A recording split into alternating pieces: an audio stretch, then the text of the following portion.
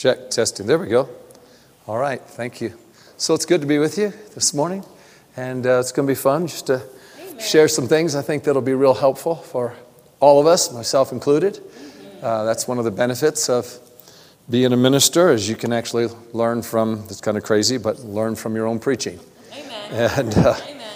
And so a lot of times I'm receiving a whole lot more than you would imagine, and you think I'm giving, but I'm also receiving. And so today it'll be very much like that. So the material that the Lord has me on, even this morning for you, is kind of in the ballpark of what I've been preaching a lot whenever I travel out. And a lot of that has to do with just the Lord kind of putting me on that assignment for, I don't know how long, but at least I know He wants me on this assignment. So it was pretty simple. This year, He said to me, this will be the hardest year of your life, and I like that there was an or. Amen. You know? Amen. Because otherwise I would have to gear up for this to be the hardest year of my life, and I don't really care for that. He said, or if you'll keep preaching the things that I've given you and practice them and live them, He said it'll be the easiest year of your life, and they'll be more accomplished and more done than you would have imagined. Amen. And so I'm going to just keep on doing that. So when I go out, I throw this kind of information. You can turn your Bibles to Titus chapter 2 if you'd like, but I throw this into no matter what I'm doing. You'll always hear an overtone of this, or an undertone, however you want to say it. Sometimes it's more loud, sometimes it's not as much, but it'll always be there, kind of things that I'm sharing with you now. But especially when I go to other places than where let's just say my healing center, the healing center that we've started. Well, preaching there, the undertone of what I'm sharing today is always there. So it's not like I would have to preach a direct message on what I'm saying right now for everyone that comes on a regular basis to know what I'm going to say. But when I travel out to other places, you'll hear what I'm going to share with you. It's kind of somewhat along these lines because most places don't get this perspective. And everything is about perspective. I mean, you can be given a certain perspective that leads you into a truth, and you can be given a different perspective that leads you into information. And really, semantics really are very interesting. I mean, I remember back in the prayer and healing school days, and of course, when I first started, and I don't share these kind of things to make light of anyone that went before me and what they did or didn't do. That's not my place, okay? But it was a healing center, and I found out that for the majority of many years, there were no healings. It had just turned into a teaching center where we would minister to people and you encourage them to be healed as they went back to the same place that they got sick at. Like for instance, someone who's sick, let's say in Timbuktu, is going to come to the healing center thinking, when I get there, I will get my healing. Right? So to be encouraged that you have your healing, but there's no tangible evidence, and you got to go back to where you got your sickness and somehow stand in a different way than you were standing before, to believe that you're going to see something that you couldn't even see at the place that's called the healing center. I mean, pretty much all bets are off. You're not going to get anything. Does that make sense? So I didn't know it was like that, but we began to say things different. And people would say, well, it's a matter of semantics. I said, well, semantics then will kill you, or they'll heal you. Because if what I'm saying is just a different way of saying it, well, then why is it producing something? And when we said it this way, it didn't produce something. So really, how we share what we do is very important, because Jesus even said, take heed what you hear. So the information has to be right, which means it could be wrong. And then He says, take heed how you hear, so you could hear it right or you could hear it wrong. So if you're getting the wrong information, hearing it wrong, that's a double negative. You probably don't have much of a chance of experiencing anything, right?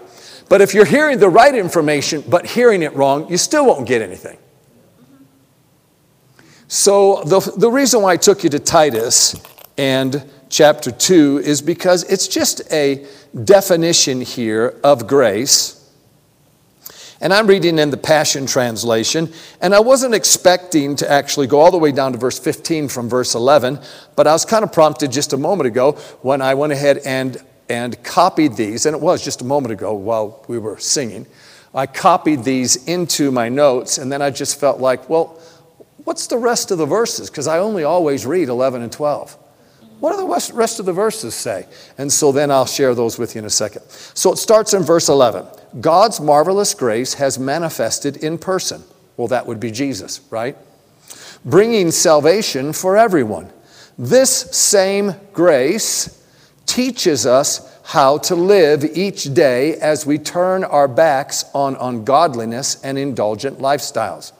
So the first thing you could say, and you could do this a bunch of different ways, and it would be all right in each way. You could say if Jesus is the grace of God and Jesus teaches us how to live each day, then you could go to the gospel messages and see what Jesus has to say, and you could find what? A teaching that would help to turn your back on an indulgent lifestyle or the world. Or you could also see that this same grace, meaning grace is not just Jesus himself, but it has to do with God's influence in totality, is everywhere influencing us and teaching us how to turn our back on the world and how to turn our face toward God. Now, isn't it interesting? The first thing that's being taught is how to turn your back on the world. And I know that kind of goes a little bit against the idea that the first thing we want to do is we just want to indoctrinate you into who you are in Christ and all the amazing blessings that you have in God and how God is a God of love. But it's interesting, the first thing that it's teaching you is actually about the world and turning your back to the world. And you say, I wonder why. Well, maybe it has to do with, depending on when you were saved. I was saved as a 4-year-old boy, so there's not too much Grace had to teach me about the world because I wasn't really attached to the world. But depending on how long you've lived in the world, maybe not only the things that all of us know that are wrong. I mean, your own heart will tell you, don't hurt someone else. You don't have to be saved for that. I mean, people that do hurt people are mentally disturbed. Okay? I mean, even the shooters, if you actually do your homework on all these different shootings, you will find that there's one thing that's very, very synonymous with all of them. They are mentally disturbed people. Yes, yes. Like this last guy constantly cut his face. And he did horrible things to himself, and his perspective on others was deranged. Okay, when they began to just do, well, that's pretty synonymous with all of them. And one of the reasons why these people are like they are is because there's a weakness, there's a hole, there's a gap in their minds. And that weakness really is then contributed to being able to be manipulated. So when I share that, I mean, put 2 and 2 together. We have been in this world, and not only the things that we know that are horrible, but then there's patterns, habits, and routines that are a part of everyday life people that we're surrounded by that become also our patterns, habits, and routines, which gives us perspective. And so much of our perspective that we've learned from the world doesn't work with God. So then we bring that perspective into what we learn, and it taints what we learn. That's why as long as Adam ate of the tree of the knowledge of good and evil, we probably have to discuss good and evil in order to find what's accurate and true. You say, well, just discuss what's good. Well, if you discuss what's good while somebody's actually seeing it through the eyes of what's evil, then how distorted will that good become? Now, as an example to this, I started this way back in the healing meetings that we had back in Rhema, is we didn't always see everybody healed. Now we had all kinds of healings, thousands of people getting healed, but we didn't see everybody healed. And there were people that would come sometimes for multiple weeks, even a couple of months from other places, that would stay there. And they'd need to be healed. We knew they were going back in, let's say, 2 or 3 weeks. We'd ministered to them. Power of God's come on them. Many times those people had actual change, but then the change disappeared and the problems came right back. So now we know there's a problem in either the way they're receiving it, their perception, or how they're holding on to it. Or, as you could see, letting go of it. So then we'd take them in a back room and we begin to pray and ask God, we weren't witch hunting, trying to find something wrong. In other words, just assuming they're wrong, but we were opening our heart to the Holy Ghost to see what He would say. And you would find with different individuals, the problem had so much to do with their perception of themselves.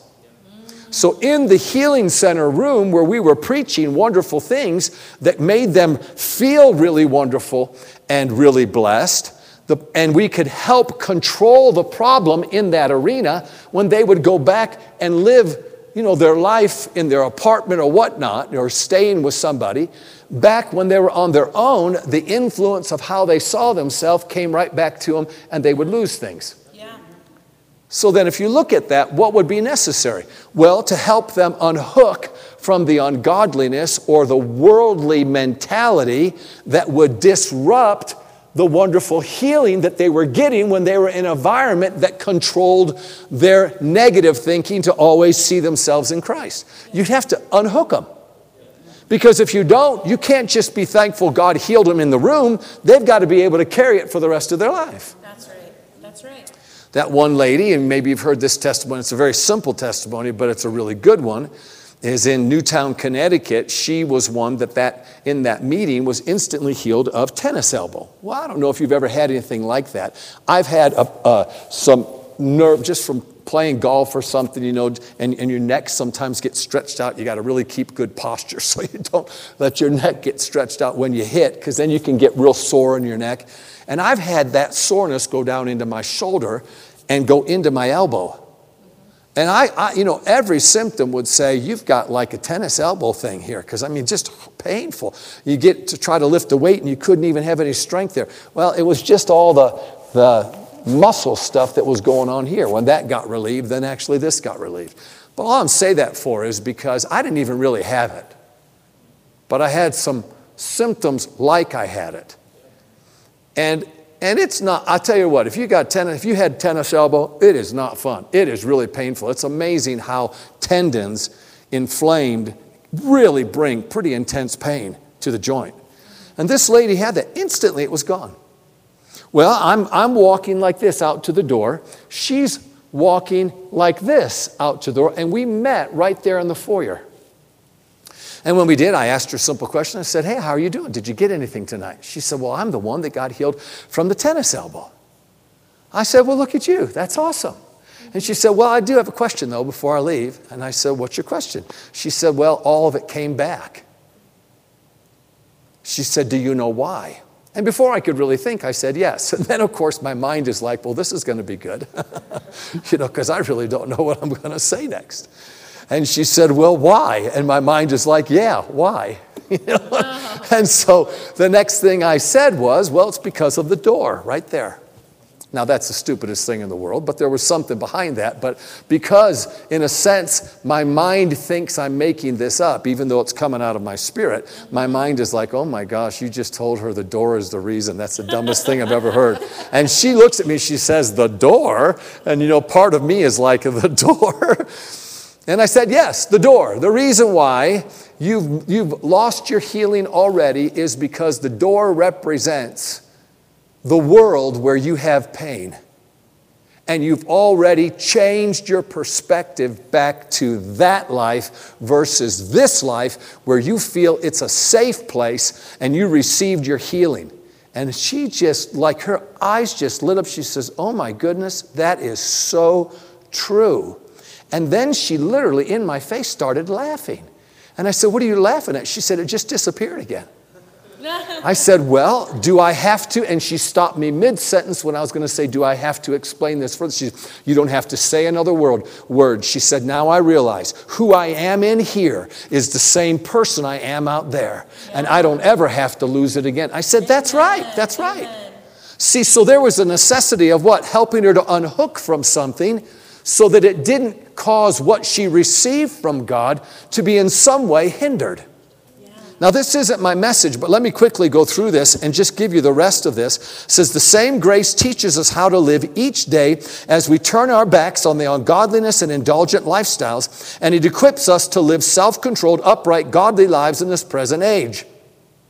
So the first thing grace will do is will begin to teach you what's wrong about this life and your connection to it. The second thing grace will do is teach you what's right about Christ and your connection to Him.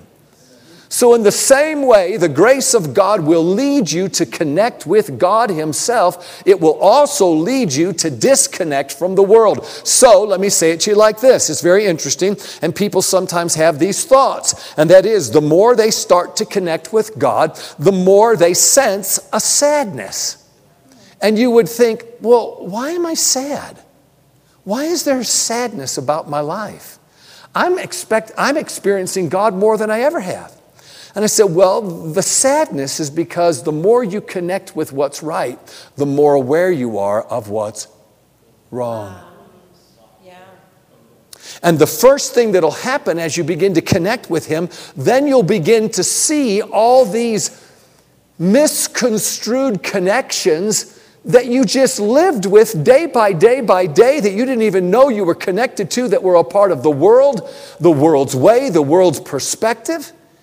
And you didn't even know that it was a cloud in your view of Christ Himself. It was a hindrance that kept you from experiencing Him. And most of these things, sorry, I'm going to say this, but most of these things you find in the church.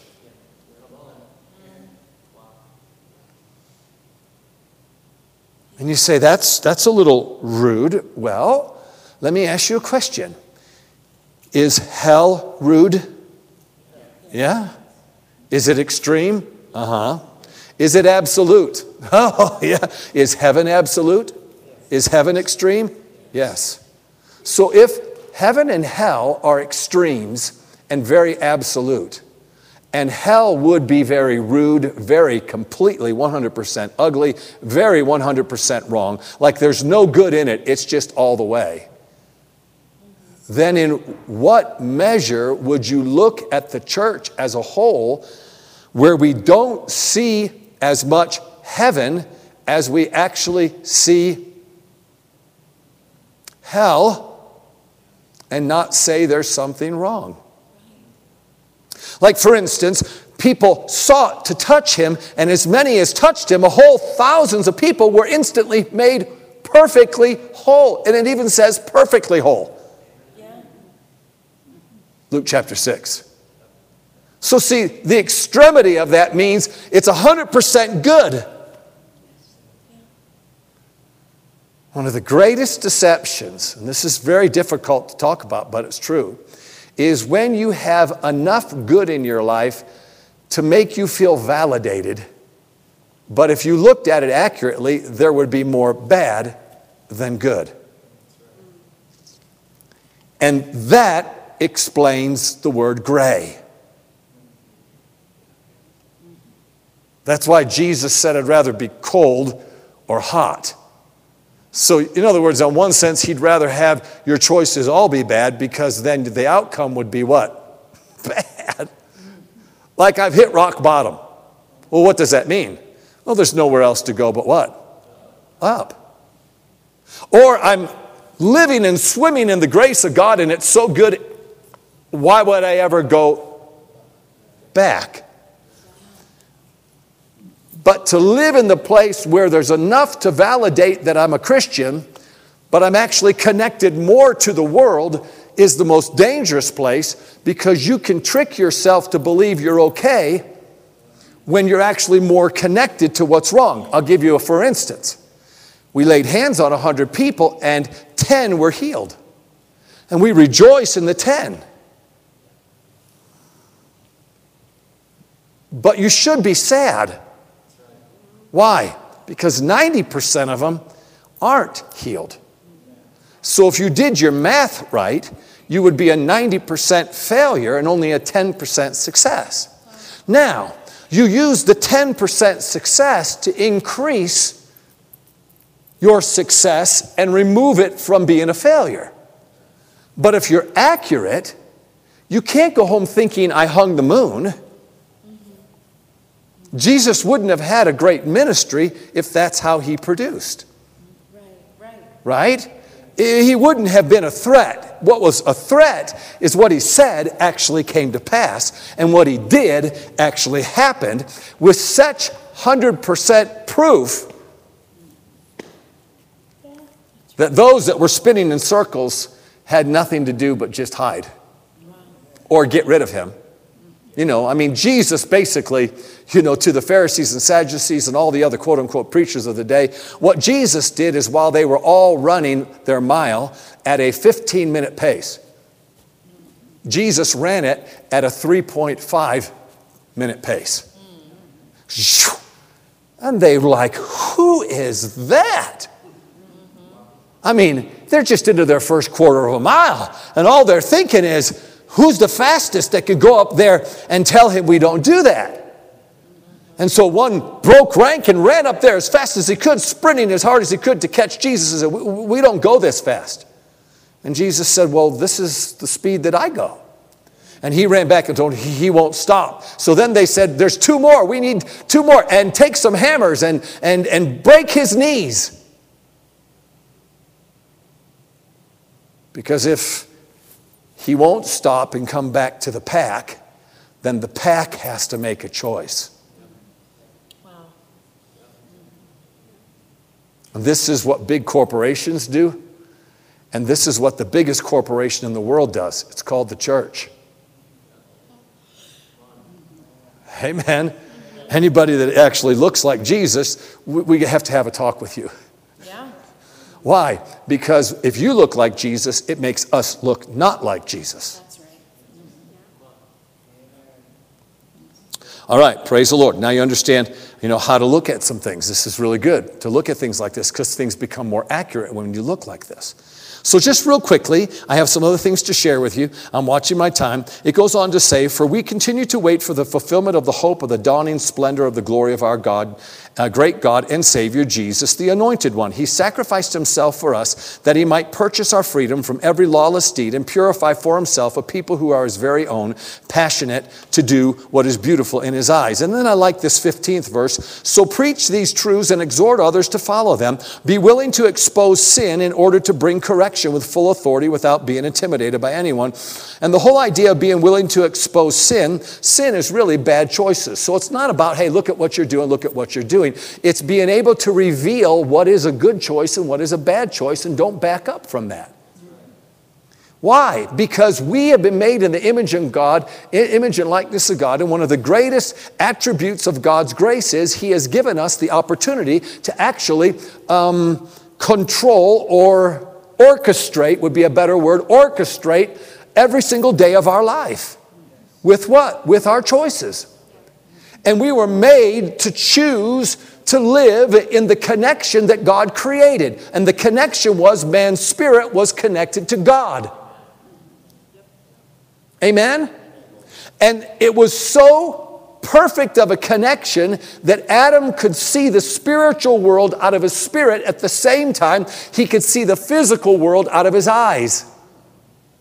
So there were 2 sets of eyes. Paul talks about that. The eyes of our understanding, which would be the eyes of your imagination. Or in other words, the eyes that see into the things that are unseen. Paul even made reference. He said, look at the things that are not seen. Well, that seems kind of really difficult to comprehend that. How do I see something that I can't see unless I have the ability to see into what is not seen? Right.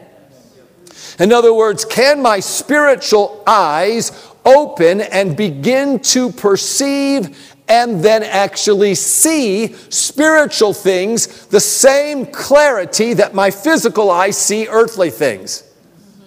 Well, Jesus actually believed that the potential for your spirit to have clarity and to actually orchestrate your life was greater once you were born again than your physical man to do what's wrong.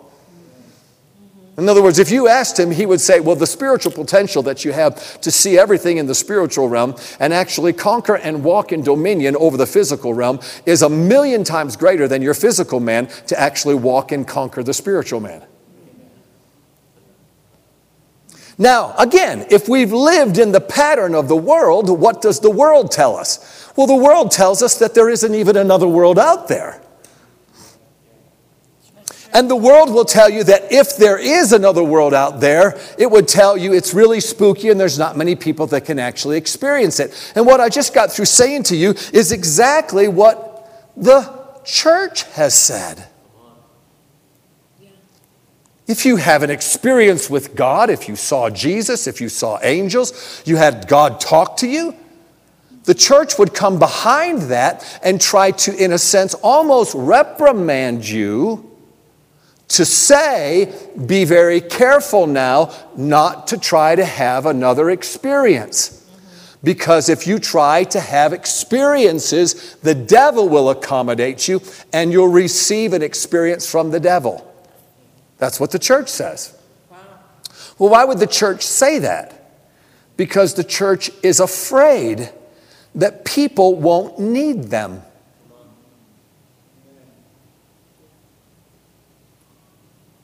Every organization that controls are always afraid of somebody that thinks. Because most people that are controlled don't think. They just do what they're told. But when somebody thinks and says, is this really the best way to do this? In a controlling atmosphere, that's not always welcomed. Because that means that the plan, purpose, pursuit of that organization might be what? Wrong. And I've said for years, if you really want to be right, you have to be willing to be wrong.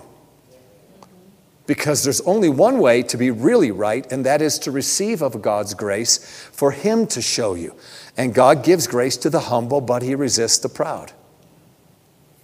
These are very interesting thoughts here, and I want to show you a little bit more of this, but we do know this for certain, and that is Jesus came and demonstrated how to be one with God. It was always the goal. So turn to John chapter 17. Let me share a couple of really wonderful thoughts with you while then we take you on a little bit of a journey of the world and the ways of the world. You say, why are you doing this? Because as we open up our minds and our hearts to the grace of God, the grace of God is going to help us to see what is accurate and what is not accurate. This is one of the most amazing things about God. Why? God always wants you to progress spiritually. Amen. To progress spiritually would seem to mean, well, let's just ask ourselves the question, what would it look like to progress physically?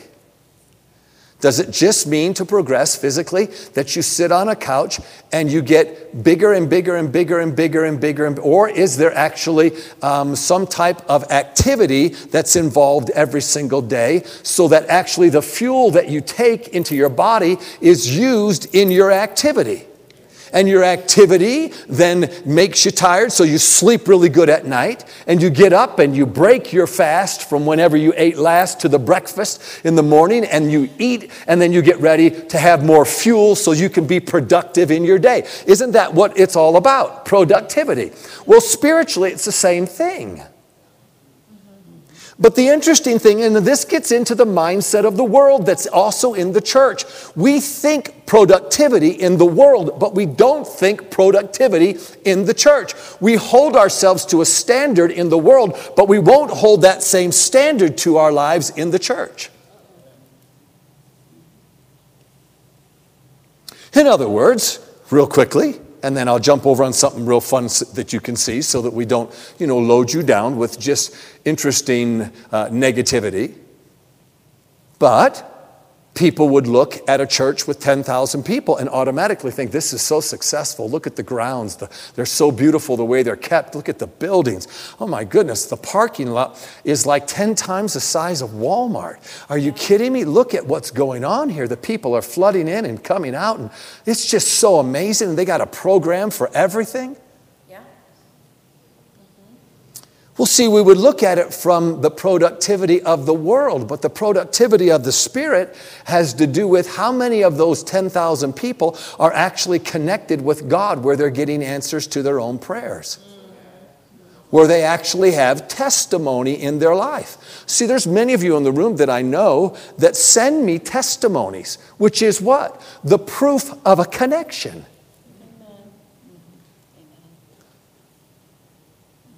Remember what our Father is glorified in. Much learning? No. You don't get a star for much learning. Are you encouraged to learn? Yes, you are. But why would you learn? So that you can produce. What we encourage ourselves in is God is glorified by what? Much fruit, which is the same thing as saying much testimony. Right? Amen. If we start thinking right, again, what it's going to do, it's going to do two things. One thing it'll do, if you start thinking right, it'll make you sad momentarily. But in every moment of sadness, as you see yourself connected to something that isn't right, the moment you acknowledge it, grace is there to automatically work in you to connect you to what is right. And God's grace isn't just the connection. God's grace is also the desire and the ability to connect. Philippians chapter 2, we see Paul made reference to, he said, work out your salvation with fear and trembling. And there you go. And if you didn't go any further, you think, that's right, I got to read more, I got to study more, I got to pray more, I got to do more, I got to go to church more, I got to... Wow. And you will wear yourself out with you being involved, with you trying to do something to improve on what only Jesus could do himself. That's right. Work out your salvation. Well, what does work out your salvation mean? Well, the very next verse tells you, for it is God who is all the while effectually at work in you, creating in you and empowering you with desire and ability so that you can do of his goodwill, pleasure, satisfaction, and delight. In other words, your work is to embrace what he's doing to create something in you that actually propels you forward spiritually.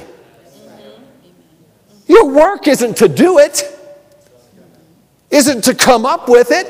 Your work is to embrace that he's doing it.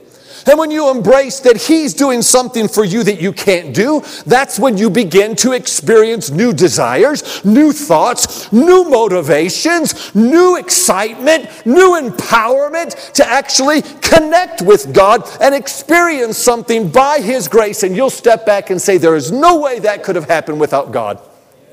Amen.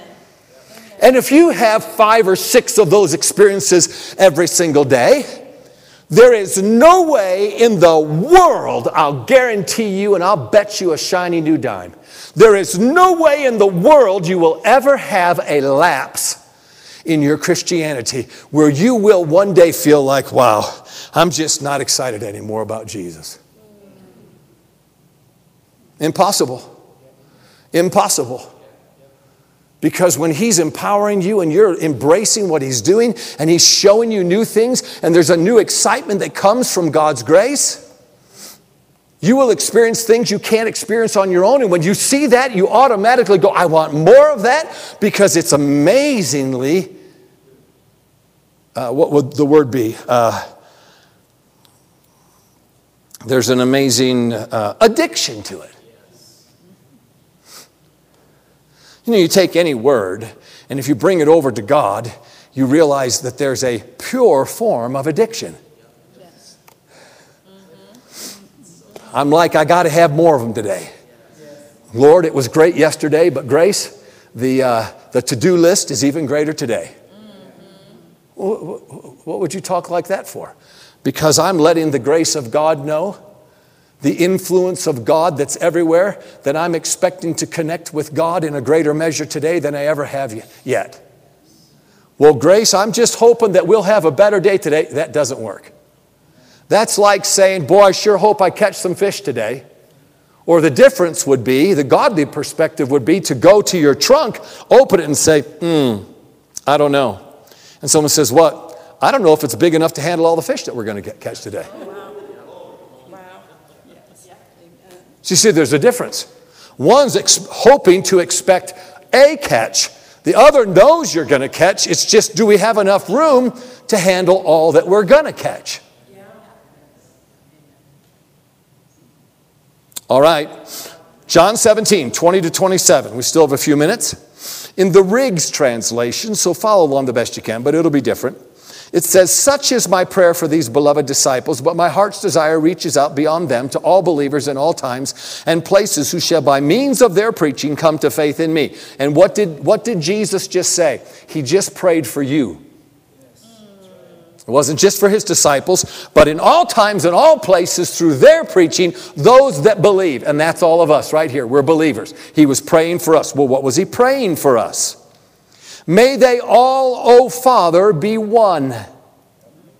Let nothing imperil the unity of those who accept me as their Savior. You mean there are things that will imperil, or in other words, hinder the unity?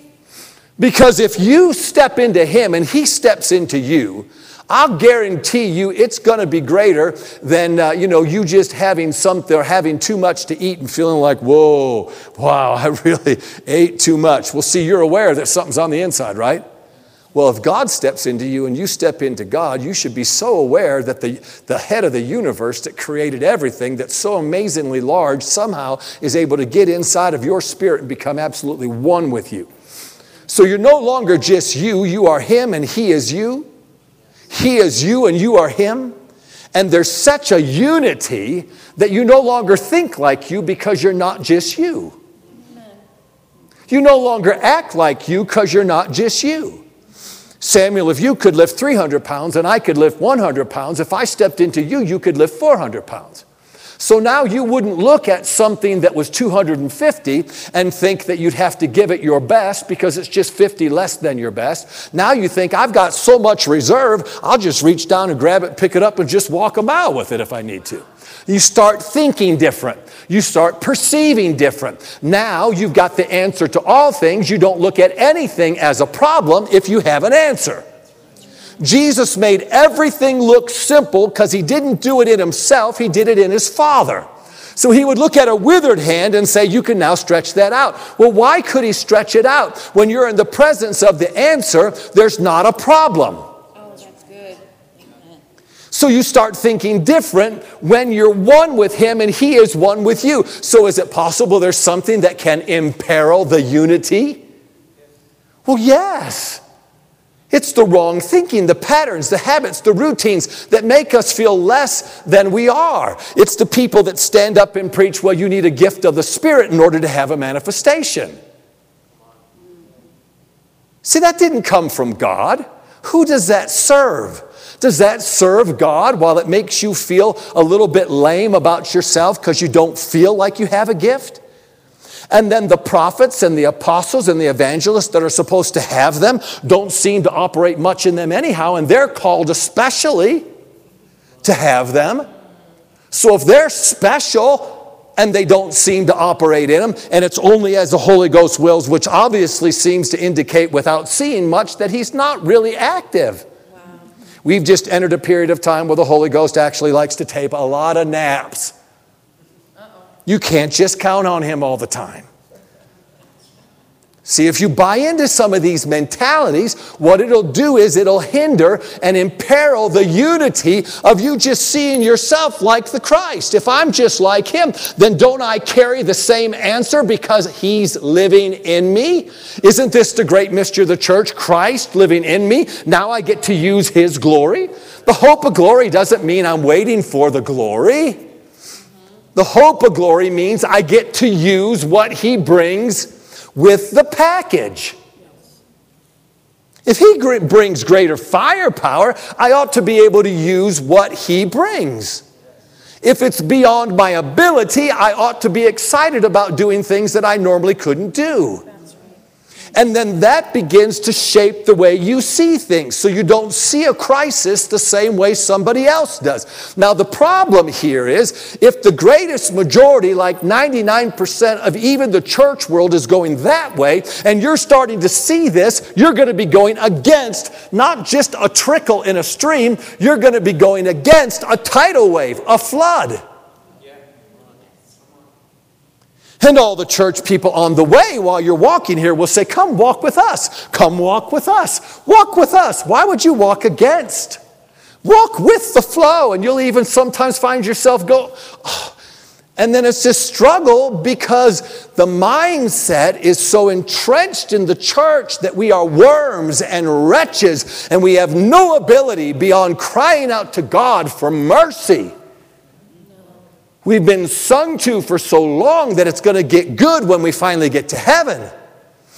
But as it is right now, don't think beyond yourself.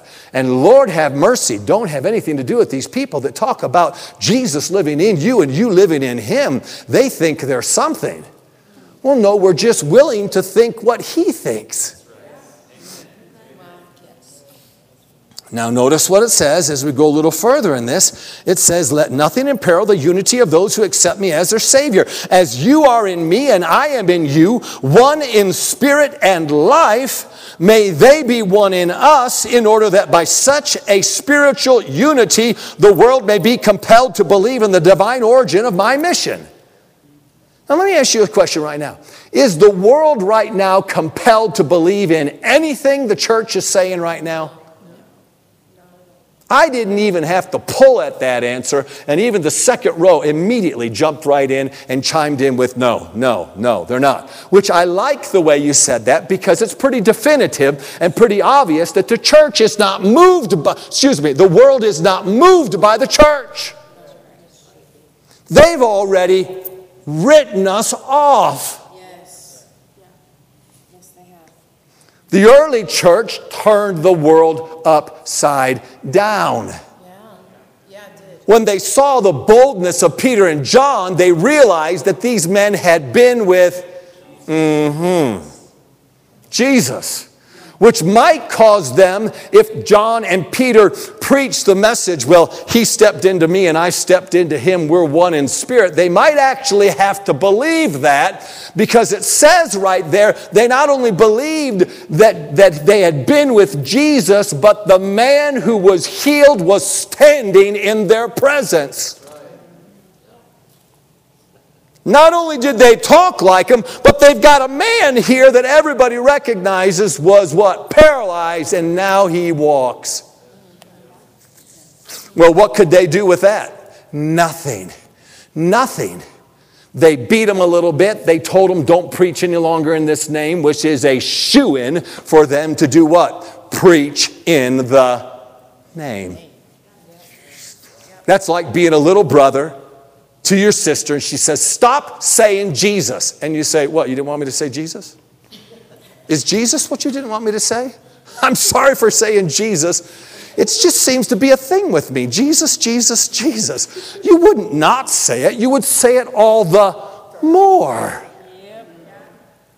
And Satan revealed right there what he doesn't like. He doesn't like when somebody actually is connected to Jesus, because then when you talk about him, it's Jesus that steps out of you. That's right. Amen. The story of that preacher that had a vision, and he was standing in front of Satan, and he said the hairs on his back went up, and fear tried to grip him, and Satan started to tell him what he was going to do to him, and he said he hadn't even said anything, because again, fear started to grip him, and just like that, Jesus came and stepped right into the middle, and he told Satan off, you can't touch him, there's nothing you can do, and here's the reason why, and he backstepped right into the man. And that man then looked like it was only Satan and the man, but Jesus was now in the man. There you go. Thank you, Lord. And the fear changed to Satan, not the man. Christ in you, the hope of glory. Amen? A few more moments. This is good. I like this. I have given them what you gave me, the glory of revealing the divine in human life. Look at what Jesus said he gave us. the glory of revealing the divine in a human life. He gave us the privilege of being able to release Him out of us, and people see God. That's so good.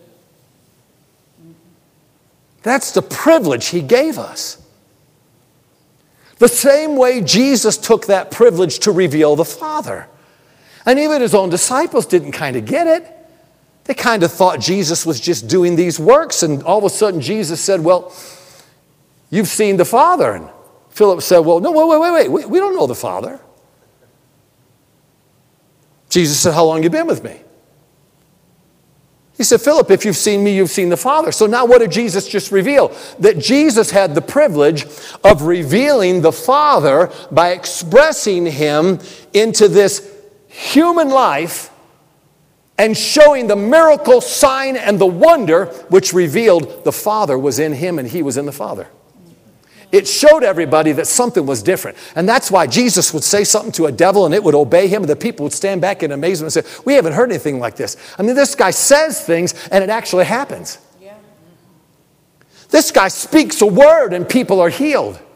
What was he doing? He was revealing the Father that was in him. Remember, Jesus prayed the prayer, Lord, help them to know that they are one, even as we are one.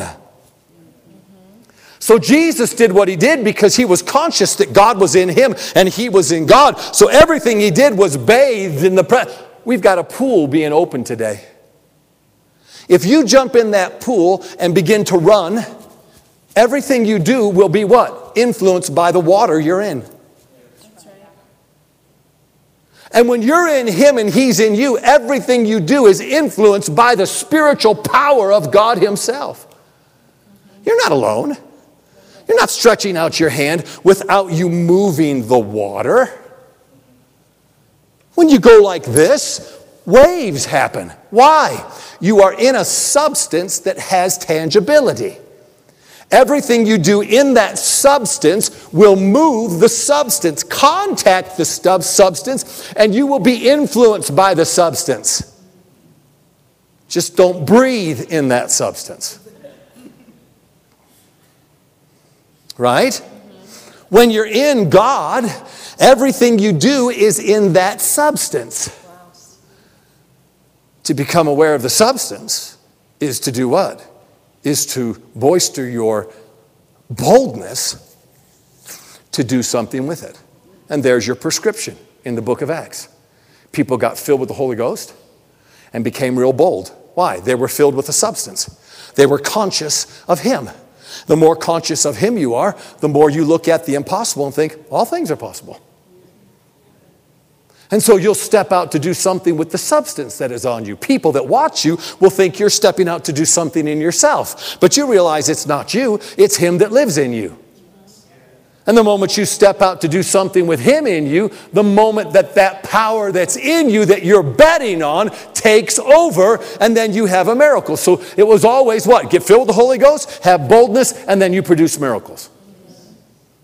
If this is how Jesus did it, this is how the early church did it, this is how we do it. And it says right here, we have the glory of revealing the divine in human life. And I'll go real quickly. Of knowing and showing forth the Father's love, in order that they, as we, may live in and for each other. I and them and you and me. Again, he keeps going back to I and him, him and me.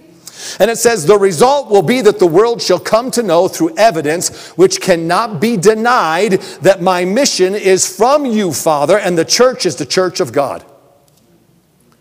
What will be the evidence that cannot be denied?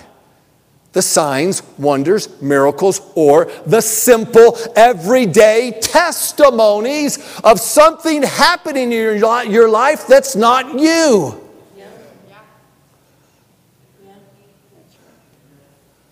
Notice it didn't say here the testimony will be how much Scripture you know. The testimony will not be you bringing your prayer log to people and impressing them with the hours you've spent. The testimony will not be your confession. It will be the direct responses or testimony of being connected to an individual that is greater than anything that's in this world. Greater is he that's in you than he that's in the world. What should that produce? Some form and type of testimony. And so that we don't get our eyes just on something that we think is big, like a cripple walking. It's just as simple, the testimony of God in your life that causes you to appreciate something you see. Without even knowing it, you look and say, that's beautiful. Well, who do you think is in you helping you to see how beautiful it is? And you say, well, what do you mean? There's millions of people that are looking at the same thing, not thinking one thing about how beautiful it is. That's right. That's right. There's a connection inside of you that leads you to say, that is so beautiful. Lord, I love that. And then that same connection that helps you to see that will help you to see more. Why? Because God just can't make it unless you praise Him. No. He's not an egotist, narcissist up in heaven. Praise me, because I need it. No. We praise Him, we connect to Him because He realizes the system is the more you live in Him, the more there will never be an impossibility in this life, and it will bring glory to the Father because you will be producing one miracle after another, a testimony after a testimony, and what people want to hear out of you is not 15 scriptures that they don't understand. They want to hear a testimony. They want to hear a testimony. Yeah. All right. If you're in agreement with this, then are you ready for what's next? Okay. You said, uh-huh. Oh, good. Obviously, the further people are away from God or from Jesus, the more distorted everything becomes. Yes. The world has sabotaged our perspective. Yes. Remember, Satan has no power. And even when he did have power, he still couldn't control people if they didn't want to be controlled. It just means he did have ability. But when Jesus took all the authority and all the power, now he doesn't even have the ability. So he really has to get crafty and use distortions, perversions, to have you buy into what's inaccurate, to, in a sense, bring power to what he wants to get done that he can't get done unless he uses you. Right. And there are people in the earth that are fully and 100% committed to him. And they can produce results. And we Christians need to wake up and realize there's a whole lot more potential out there. And if I share something that would come from a witch doctor in some other particular part of the world, a third world nation, where a witch doctor would change themselves into an alligator and go into a pond, and then come up on the other side and be a man, that's not so that we can think of what animal would I like to be in the kingdom of God. No, that's weirdness. But my point of sharing things is to say there's a whole lot more of what the spiritual world can affect in the physical world than we've ever dreamed of in the church. And we're still squabbling over whether or not the Holy Ghost wants to actually do something. Wow. Like he didn't prove it by putting Jesus on the cross and raising him out of the grave. We've misinterpreted that whole particular passage. Wow. And we're waiting on something while God's waiting on you. Mm-hmm. Yes. Wow. Remember, perspective. The world has sabotaged our perspective. That's why we came up with years ago. And I'll go through this quickly. How you do life is how you do faith. And if your faith isn't working, it goes back to how you do life. Now you understand. We've been describing that very phrase. People's perspective can be skewed. And they bring that skewed perspective into the church. And then things don't work like they should. Well, it's not that you don't have faith. It's that the faith you have is misappropriated.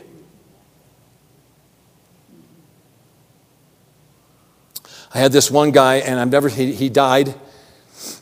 I've never seen anything like him. He was, what do they call, accident prone? He was an accident in motion all the time. Like he would break his shoulder, go to the hospital. On the way home, he would run into back end somebody. Like that's how ridiculous. This guy was a trouble. Like don't stand near to him in a lightning storm. Most likely he'll be struck, okay? It was just like that. And he complained to me one day, and he's a real pretty big guy, complained to me. He said, this faith stuff's just so hard. I said, are you kidding me? You've got more faith than anybody I've ever seen. And he looked at me and he got mad. He said, what do you think? What are you saying? What are you trying to say? I said, I've never seen anybody manifest so many negative things in my entire life, which is just faith in reverse. Yeah. I said, if a truck is in reverse or a truck goes forward, what's the difference between, going forward or going backwards is what gear you've got it in. I said, you've been in backwards, but you've been using your faith for the negative constantly. If you'll just stick that thing in drive, you'll have more experiences in God than I've ever seen anybody. Well, he didn't know what even to say.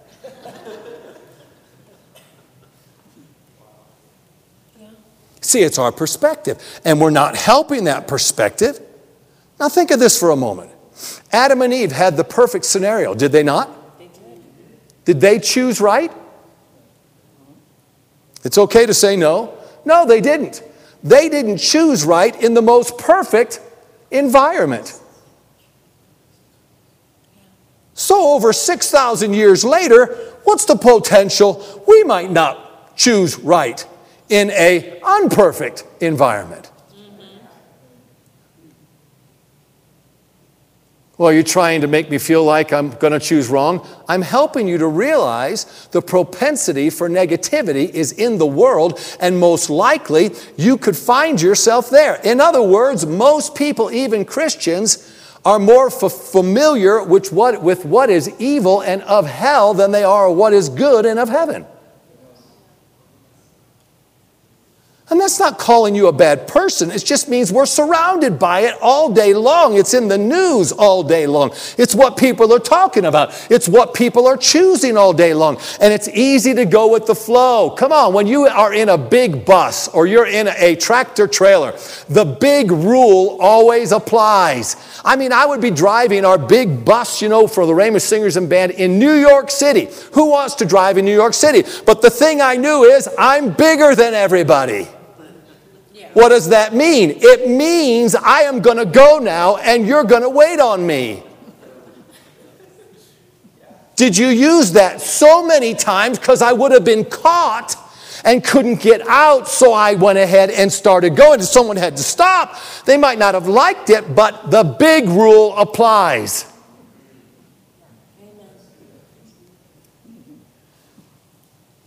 Now, the big rule applies in the earth. What's biggest in the earth is not the church.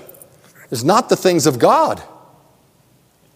Now, potentially, they are way bigger than anything that's in the earth. But what I'm saying is, what we see manifest are the things of evil.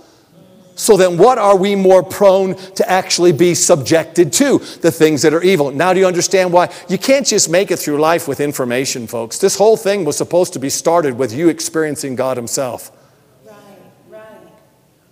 And here's one of the misnomers of our society. See, years ago, if you were hungry, you did something and you got something to eat. Today, it's very interesting. We are hungry, we ask somebody else to do something, and if they don't do it, will the person even get up out of their chair watching their TV to go do it themselves?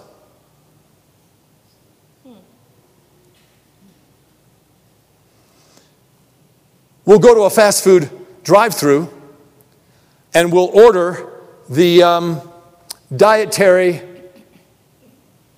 whole food sandwich instead of the greasy burger that has fewer calories than anything on the menu.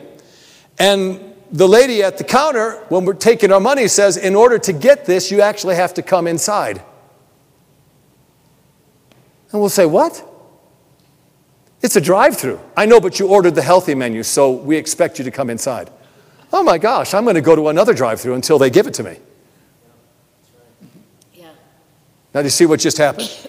We're wanting the healthy thing, but we won't do the healthy thing to get the healthy thing. So we're wanting the healing, but we won't connect to God to actually get it. See, our learning today has become the university, where you learn information.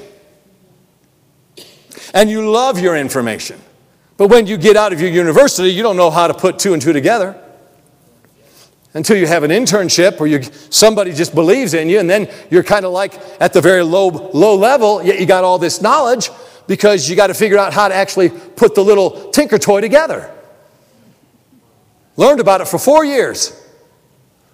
All the composition of what that plastic is like, the different molecules of the plastic. But the thing they forgot to do is help you to actually put one little Lego to the next Lego so that you can build something that you can actually use. That's right. So when you get out with your degree, now you have to go back to square one and put Legos together and make them produce something that's going to bless your life. And right there and right then, you find yourself at the square level of anybody that doesn't even know the information. That's right. And what I just described to you is a church. Let me give you a scenario. When you come to Christ and you get saved, there's this overwhelming excitement. Well, where does that excitement come from? Jason, you're one, you just got saved. Yeah, and from the knowledge that something happened inside of you, right? So just ask a simple question. Would you want to then take what happened spiritually and then try to find it in a book first, or would you want to continue to work with what happened spiritually? That's a hard question to ask, because most people think I just came against the Bible. I didn't. It's just that most people never had the Bible. Yeah. We're a new generation that has it. The thing that can happen with the book is it's a book. Meaning it's a tangible book you can carry around and you can read all day long. And people like that because you don't have to switch worlds for that. You can stay in the physical world while you're reading the Bible about spiritual information. But if you learn to read about spiritual information and keep it information without building your Legos, you can be full of information that you love, that you read from a book that you can carry, but you've not yet fostered the relationship that came to you that didn't come because you were holding on to something. It came because you opened your heart to something. So the thing that made you excited is suppressed while we then elevate something that is of what? Is of this world. And you're saying the Bible's of this world? It is if you look at it as just a book.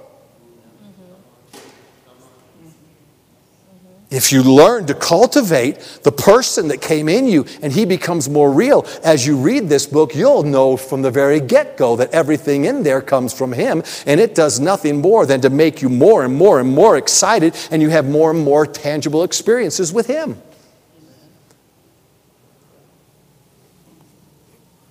And that's where we end up worshiping the book more than we worship the man. And how did we get this? Oh, it came from the world. I said it came from the world. Think about the world. Food, clothing, shelter. Now, vacations. Never used to be vacations. Because you couldn't stop hunting for food. Because if you're on your vacation, who's going to go get the food? Who's going to go into the field and harvest it?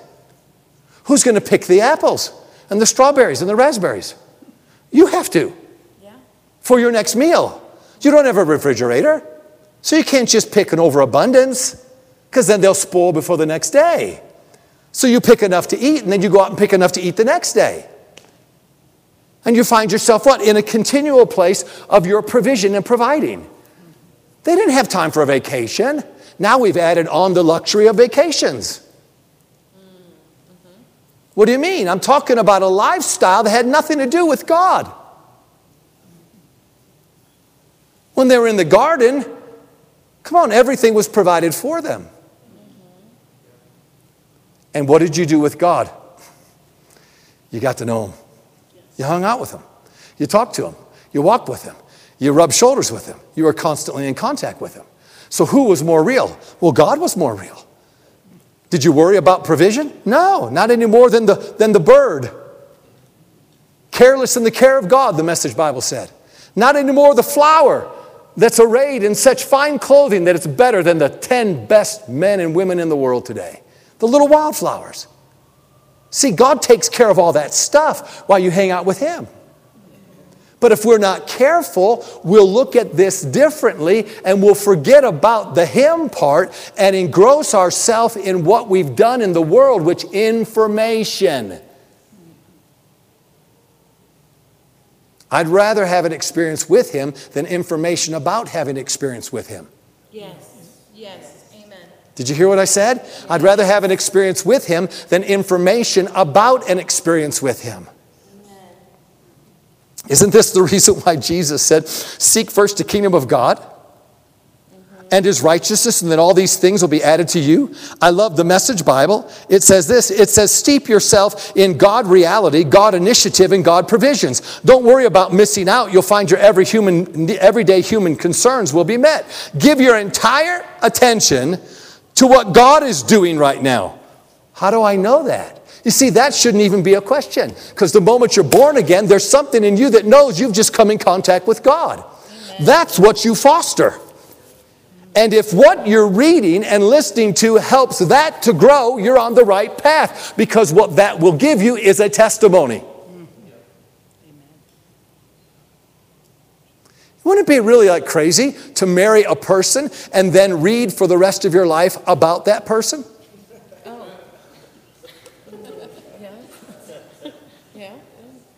And the more you read, the further away from experiencing the person you are, because now you actually have become excited about reading more about what would happen if you were with the person than getting actually with the person. So now the whole paradigm has shifted, that I'm actually excited about what might happen instead of what is happening. And in that particular distortion, you're not even on the radar thinking that there's something wrong with it not happening, because you can't wait to hear something else about what it would be like if you did have it happen. And I've told you that's what the TV does for us. It eliminates all the responsibility and accountability of you becoming a professional golfer. So you just get to sit on your couch eating all the wonderful things that you eat, dreaming about someday maybe being something that you're not willing to put the work in order to actually have it. Translate that over to the kingdom of God, and we're dreaming about the healing and the experience that we're not willing to do what? To open our heart to the bigness of the person that actually is the experience. Can I ask you a question? If Jesus seems through the Apostle Paul to say every spiritual blessing in the heavenly places is already yours, all things that pertain to life and godliness are yours, what's one thing that seems to suggest? We could say many things here, but the thing that I'm looking for is very simply this. Doesn't it seem to suggest that there can't be a lot of effort involved in having it? Oh, wow. Yeah. If it's already what? Yours. So the more effort you put into having something that's already yours, the more you continually compound the idea you don't believe it's yours. Oh, there you go. There you go. Is this helping anybody today? That's good. I know we're at the end of what we need to do here. You say, well, I'll give you some practicality. Well, what's a way to begin to practice some of this and turn this around? All right? If you haven't acknowledged your own spirit, how will you acknowledge the Holy Spirit? That's right. Jesus said in Matthew 6:6 in the Message Bible, here's what I want you to do. Find a quiet, secluded place so you won't be tempted to role play before God. Just be there as simply and honestly as you can manage. The focus will shift from you to God, and you will begin to sense His grace. So what's the one requirement for the focus to shift from you to God? Be there as simply and honestly as you can manage. In other words, locate you. The moment you locate you, now the focus can shift from you to God and you sense Him. Now, we did this for years. We helped people just a little tiny exercise. And I mean, however you want to do something is fine, but it always worked with us. And that is the realness of God is in my belly. Now, that doesn't necessarily mean my belly. It means the core of my being. But Jesus said, out of your belly will flow rivers of living water. Yes. He said over in Psalm 46, be still and know that I'm God. Or be still and recognize God. Or be still and experience God. Well, what does still mean? Does it mean I have to get my spirit still? No. The spirit's supposed to be active and involved and experiencing the spiritual world. The stillness he's talking about is your body and your mind. So I would always put my hand on my belly like this, and I would recognize, number one, I have flesh. This flesh, ow. This flesh is not my spirit. That's right. It's my flesh. Then I recognize some simple truths that depending on how far you went in math, you can just not discourage yourself. Just stay real simple. 2 plus 2 equals what? 4. See, 3. See, there you go. You don't want to get too complicated here. 4 plus 4 equals 8. 10 plus 10 equals 20. 10 times 10 equals 100. And all of a sudden your mind's thinking now, because if I went to 12 times 12, who knows that one right there? 144. Where is that coming from? It's not your spirit, it's your mind. So I got my body, I got my mind located. What else is there of me? Can you get quiet and find the real you? Because just mentioning it, just the mention of it, instantly I'm in connection with the real me. Yeah. Because everything else about me, that's how big the real you is. You get into too much, 16 times 16. And now your mind's searching for that. See, there's the limitation of your mind. And yet, that's just a small part of you. What about the part that is the makeup of you? That's the spiritual part. And I contact that. And the more I recognize me, the more I can recognize him, because that's where every single leading and prompting comes from. And for those of you that are filled with the Holy Ghost, when you begin to speak in other tongues, it's your spirit, by the Spirit of God in you, that begins to speak. And if that's not an amazing way for you to find you and him at the same time. Yeah, amen. Amen? All of this is to do what? To become more spiritually adapted, connected, aware, right? And less physically, because we're already good at the physical. Yeah, We can cry ow with the loudest of the people that say ow. that's right. We can get into drama just like anybody else and surround ourselves and feel overwhelmed with a situation. We can do that instantly.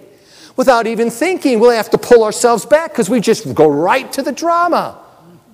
Oh, what am I going to do? We do that with the best of them. Even the church does. What am I going to do? And God's there going like, duh. I'm living in you and I'm the answer. So we're good at the flesh. We want to get good at the spirit. So today, sharing the things I shared not only presented the life that Jesus lived, but the caution that grace would give us to be careful not to allow yourselves to swim in this compromise that's in the church, where you feel good about something. Now do you understand why to have a message that makes you feel good while you're still not connected is a dangerous thing? Because then you feel like you've got something that doesn't produce and you don't have anything.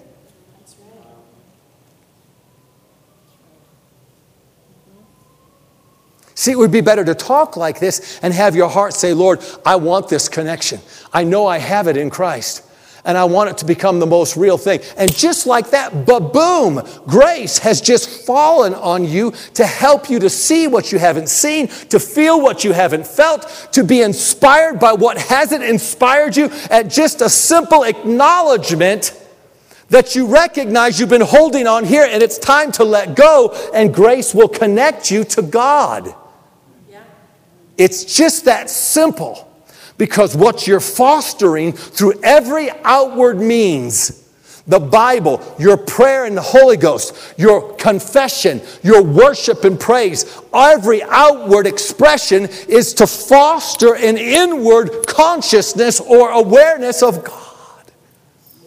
Yeah. Amen. Because when push comes to shove, what changes everything is you and God together stepping forward. Your prayer filled with Him as you pray. Not searching for good words and He's not in it. But conscious that He's in you. You're in Him. Together everything, you're in the water and you're swimming in a sun. It all comes back to the awareness. That's right. Amen. And if you're not aware that the way the world does things, the way the churches even does things, we'll say many wonderful things and not know that people aren't really connected with the person. Wow. That's why we've shared some things with you, Jason, about what? Continuing to get excited about Him who's in you. That's right. Not just learning more about Him, but being very aware of Him so that as you do learn about Him, all it does is it opens the parameters of your imagination for more experiences that you weren't aware that could happen. That's right. Amen. It doesn't fill your head with knowledge and you forsake the experience. The Bible opens your mind. Can you imagine not knowing how to get the axe out of the water and a prophet says, give me a twig? And you would have thought he would have said, get everybody scuba equipment? We're going to scour the bottom until we find it. It was a borrowed axe, which is what man would think to do. And he said something because he had a cloak on him. He had a mantle on him that recognized that if God's on me, it supersedes anything that could be done from a human point of view. And it opens me up to things that are beyond me, where he could even contemplate that taking a twig and energizing the twig would magnetize the iron to the twig, throw the twig in, it floats. Now grab it. And you'd say that's impossible. But when you have the impossibility of God in you, everything is now possible. But if your mind can't expand to see it, you'll live in a very narrow place. The scriptures are one of the greatest ways for you to expand your thinking.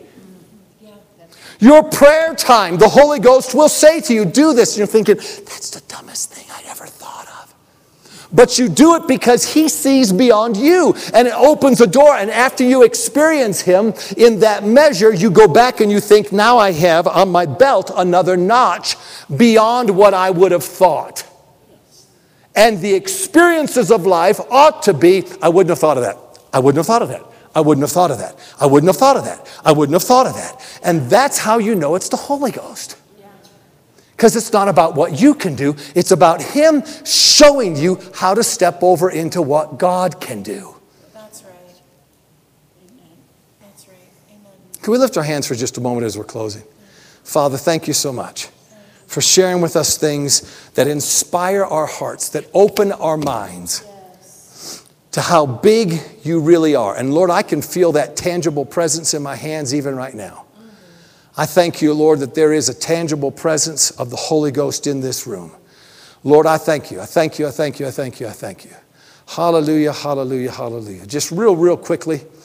Aaron, if you'd like to be a part of this, I'd like you to be. We're going to just go around and we're going to just lay hands on some people here. Oh Lord, I transmit that presence of God that comes out of my spirit into Keisha. I thank you, Lord. That's it right there. The Spirit of the Lord. Fire, fire, fire. You'll begin to see things and think things that you never thought possible.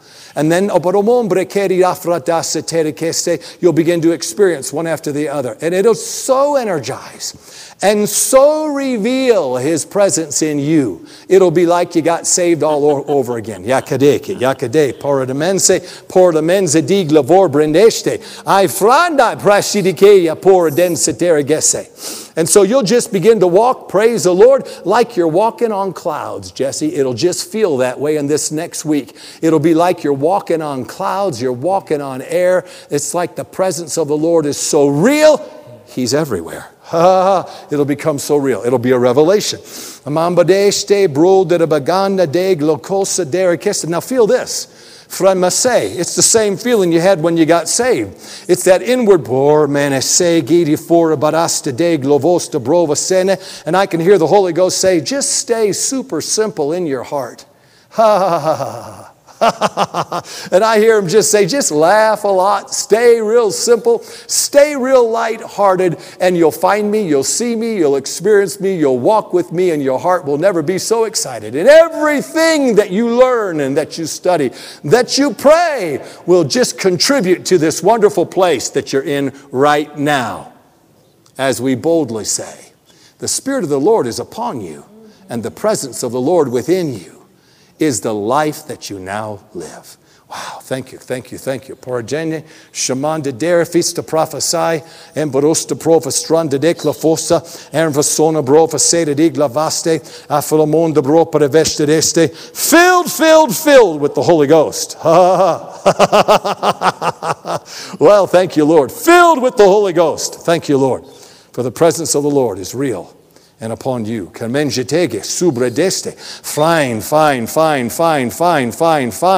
What you were fine with yesterday, God will begin to blow your mind. Hallelujah. What you thought to be amazing and good and accurate, God will begin to show you even greater. And you'll begin to see, and you'll begin to feel, and you'll begin to be moved to go into places of God and experience more of Him, and it'll just blow your mind. Filled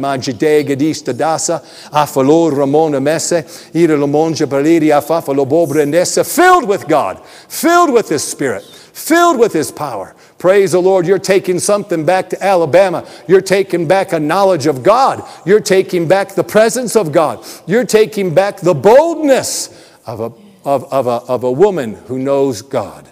Ye manosta. Ye manomoste prevedeste. Thank you, Lord. Thank you, Lord. Thank you, Lord. Thank you, Lord. Thank you, Lord. Thank you, Lord. Habaraste prevedeste. More. It'll get more clear. It'll become more right. It'll become odo prepefe. It'll become clear to your sight. You'll begin to see what the Lord has you to do, and it'll just get more fun. Fun to watch Him work with you. Yep, that's it. Hallelujah, just a couple more. Magina de forbosh to propheseneste prophadai infolomons to say. So I hear the Holy Ghost say that in your quiet time, He'll begin to come upon you and you'll begin to prophesy and you'll begin to say things and it'll become more proficient. And that work of the prophetic will begin to work through your mouth. And there are things that will be set in order by just the things you say. That'll be pretty fun. Hallelujah. Thank you, Lord, for the Holy. Well, that's it right there. We transmit that presence. That's it. I'll just say it like this, Batya. You'll just be minding your own business this afternoon, and the power of God will just cause you to feel like you're a drunk woman. Amen. You'll get so lighthearted. You'll get so giddy on the inside, and the Spirit of God will rise up in you. You'll find yourself laughing at nothing, and you'll laugh harder because you're laughing at nothing. Hallelujah. And you'll have your own little Pentecost right there in your home. And for shaking. There's a shaking coming. God's going to use you to shake things. Praise the Lord. He's going to use you to shake things. Hallelujah. You'll see it, you'll walk in it, and it'll shake things around you. And people, all that dead stuff will come off of people. And they'll see it, and they'll want it, and they'll ask you about it. In Jesus' name. Hallelujah. Thank you, Lord. Thank you, Lord. Would you just lift your hands for another moment as we close? Father, thank you so much for what you're doing, the simple things that we do, the simple way that the Holy Ghost helps us. We just thank you so much. Use the things that we've said, Lord, to open our minds and our hearts, not only to the negativity of the world, but the simplicity of acknowledging you and finding the grace to walk us right on through. In your name we pray. Amen. Amen. Thank you, everybody. Praise the Lord. I guess you're dismissed. Maybe I went too long. We've got to tear everything down, but